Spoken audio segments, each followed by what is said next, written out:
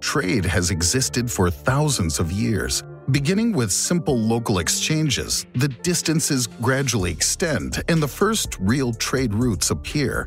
One of the earliest known routes is called the incense route. From around 1800 BC, navigators begin to travel along the coasts between the Indian subcontinent, where spices such as black pepper and cinnamon are found, and the southern part of the Arabian Peninsula, where a tree that produces incense grows. Dromedary caravans then transport these luxury products across the Arabian desert to Petra, which becomes an important commercial crossroad between Egypt and Mesopotamia.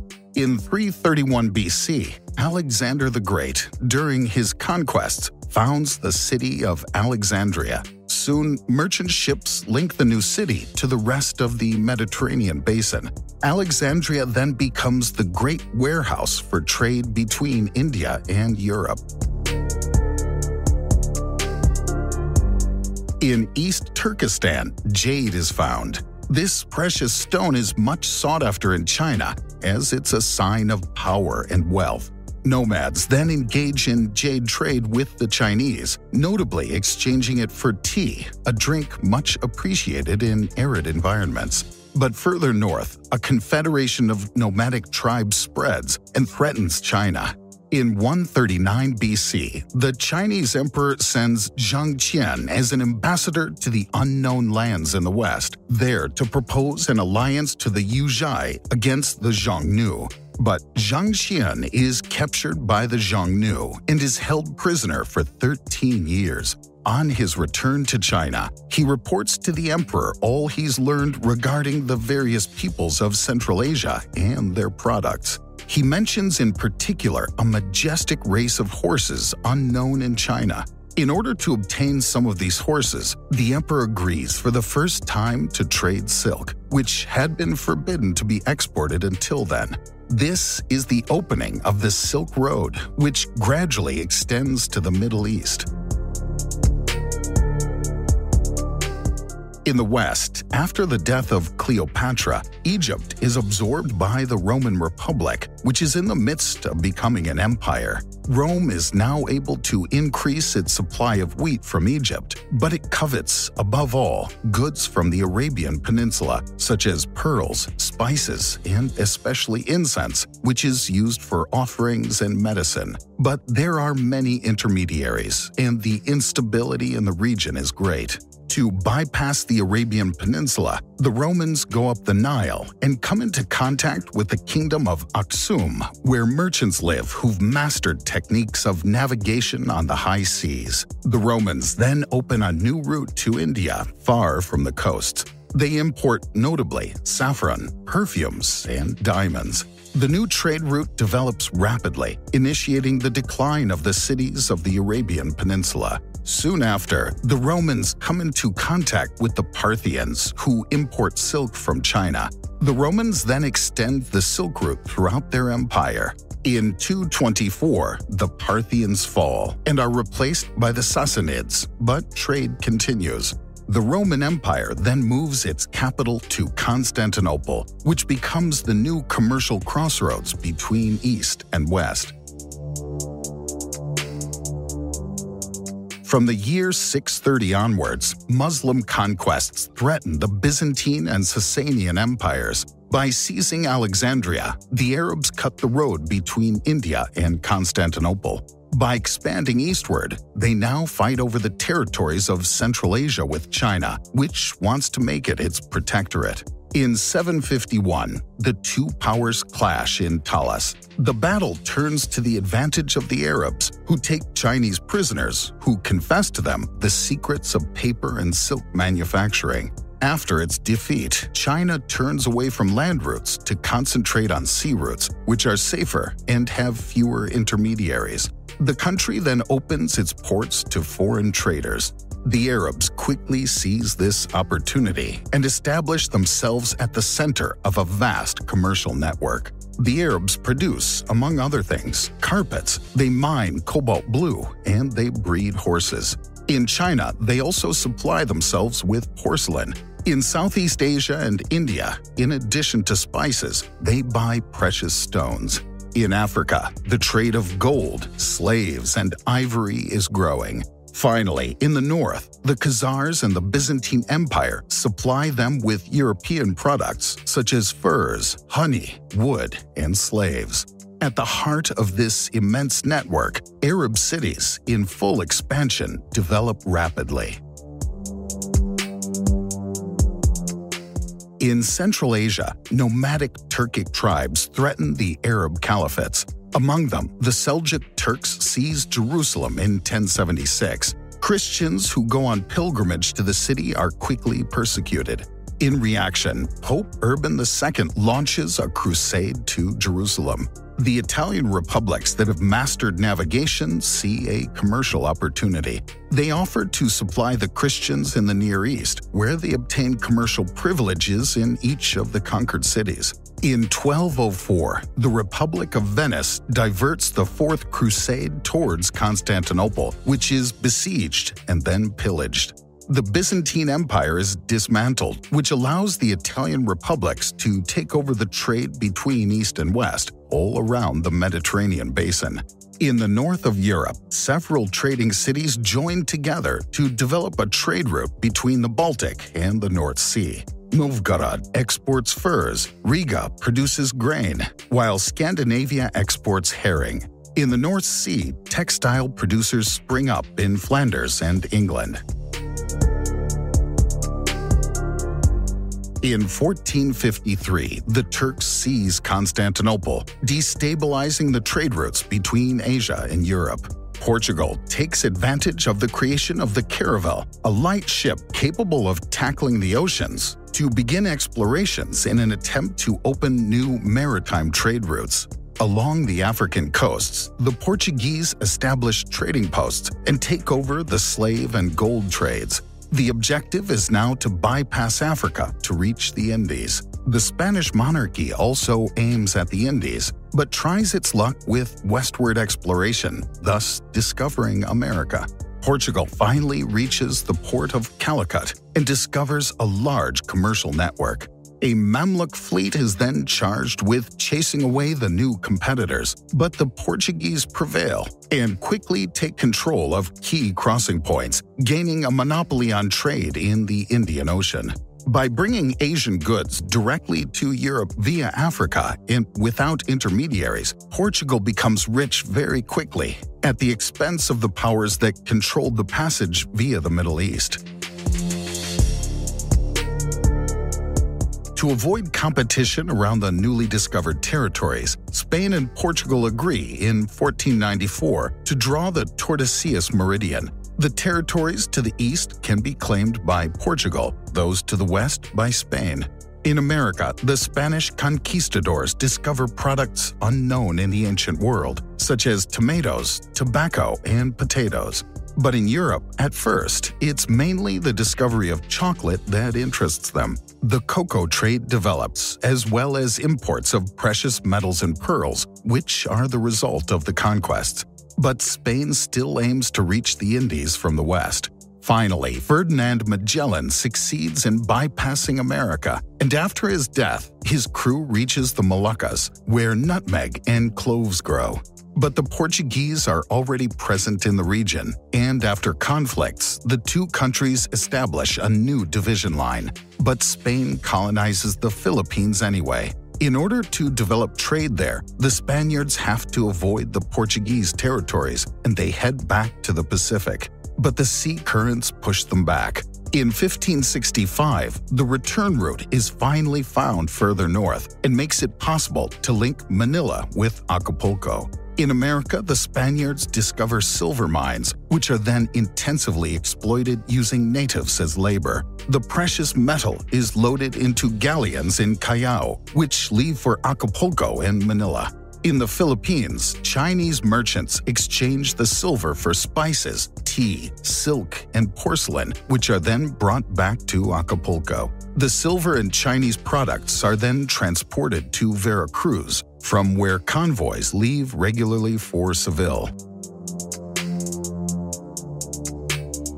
While the Iberian Peninsula is rapidly becoming richer, the Dutch, the English, and the French attempt in turn to seize trade routes. They found trading posts along the African coast and in the Indian Ocean.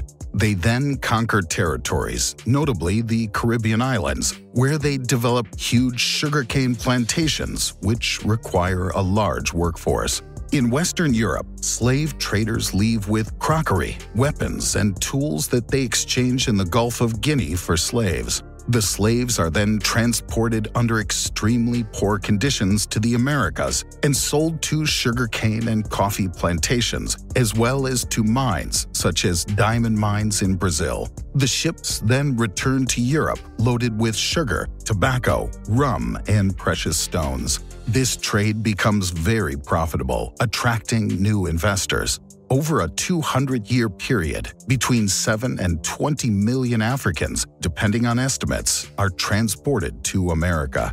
During the 19th century, the abolition of slavery gradually puts an end to this triangular trade. In Great Britain, an industrial revolution begins, thanks largely to the development of the coal-fired steam engine. With the mechanization of the weaving loom, craftsmen become workers and the textile industry booms. As a result, the demand for cotton jumps. Until then, it came mainly from India. Now, huge plantations are developed in the Caribbean and in the southern United States. The United Kingdom produces a great deal of textiles at a reasonable price and is looking for new markets to sell its goods. At the same time, iron and steel techniques are perfected, and the country becomes the largest exporter of iron in the world. Iron and the steam engine revolutionized transportation. The first railroad line links the textile factories of Manchester to the port of Liverpool, where shipments of American and Indian raw cotton arrive. On the seas, steamships gradually begin replacing sailing ships. The United Kingdom strengthens its maritime domination, seizes many territories, and develops a powerful colonial and commercial network. In 1854, France obtains permission from Egypt to build a canal linking the Mediterranean to the Red Sea. Such a canal had already been built in ancient times by the pharaohs, but had disappeared by the 8th century. In 1869, the Suez Canal is inaugurated and makes it possible to travel the route to India in 60 days on a steamship, compared to 6 months with a sailing ship via Africa. However, the European powers do not turn away from the African continent. After expeditions inland, European countries meet in Berlin to divvy up Africa and regulate colonization. The peoples of Africa are subjugated and their resources plundered. In the south, large reserves of gold and diamonds are discovered. In Central Africa, ivory is exploited. In addition, huge plantations are developed, notably for rubber, necessary for the manufacture of boots, and tires for the developing automobile industry. Plantations also appear for coffee, cocoa, tobacco, and other products that are intended for the European and American markets. In America, the United States extends its influence. In 1904, they buy from the French the abandoned construction site for an interoceanic canal. The canal would considerably shorten the maritime route between the Pacific and Atlantic Oceans. 10 years later, the Panama Canal is inaugurated, with this new key passageway controlled by the United States. During World War I, new oil-powered weapons appear on land, at sea, and in the air. At the end of the war, the demand for oil skyrockets, while the automobile and aviation industries develop.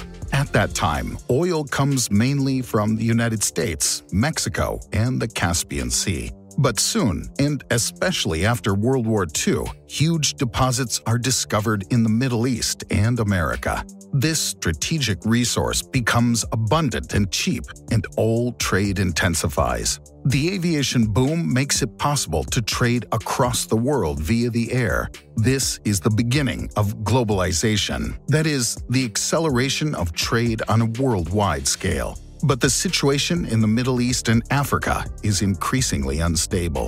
In 1967, the Six-Day War takes place. Israel occupies the Sinai up to the banks of the Suez Canal, which is then closed for 8 years, forcing ships to bypass Africa.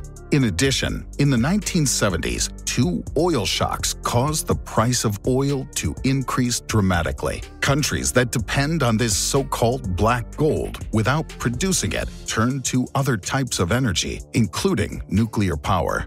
Uranium becomes a very popular resource, mainly extracted from mines in Canada and the Congo. New deposits are quickly exploited all over the world. In the 1970s and 1980s, the United States sees a boom in a relatively new and very promising sector, electronics and computer technologies.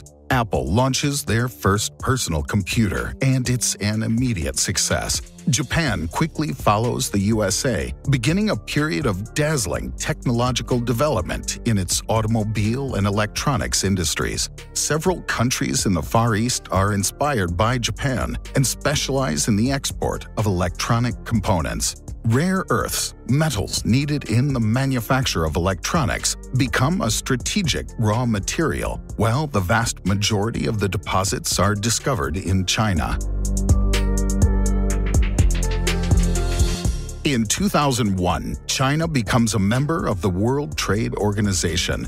The country attracts foreign companies thanks to its cheap labor force. At the same time, advantages are granted to foreign investors and export quotas are abolished. Soon, textiles made in China flood American and European markets. Many companies relocate their factories to China. The country gradually becomes the world's factory, with its economy experiencing explosive growth, allowing for rapid development. To secure its economy, in 2013, the country begins the creation of the New Silk Roads. The objective is to ensure its supply of raw materials and also to increase its exports of manufactured products, steel, and aluminum. Throughout the world, roads, railroads, and seaports are massively financed by China, with the aim of connecting the country to all continents. New initiatives are being discussed, such as the construction of a railroad line that would link China to the United States through a tunnel under the Bering Strait, or the construction of an interoceanic canal in Nicaragua. While some countries are opposed to this project, China has already convinced about 140 countries to host these new Silk Roads, which should be finalized by 2049, when the People's Republic of China will celebrate its 100th anniversary. According to some estimates, the world's largest trade is in arms, followed by the drug trade, with an estimated annual turnover of nearly $500 billion. This clandestine trade is controlled by criminal networks. Opium poppies are produced in Asia, in the Golden Triangle and the Golden Crescent. Cannabis resin is mainly produced in Morocco, and cocaine comes mainly from Colombia. The drugs are transported by different routes to Europe and the United States, which are the biggest consumers. Today, the main maritime trade route circles the globe, passing through strategic straits and channels. It passes through North America, the Panama Canal, Europe, the Mediterranean, the Suez Canal, the Indian Ocean, and Asia. Moreover, the search for new trade routes never stops. At the North Pole, the melting of the ice caused by climate change makes it possible to envisage the opening of new maritime routes that are shorter and therefore less costly in terms of fuel, while also avoiding taxes levied when having to pass through the Suez or Panama canals. These new routes could benefit Russia and Canada in particular. The major powers well understand the stakes at play in these potential future routes. The United States and the European Union are demanding free navigation, while China intends to develop a polar Silk Road.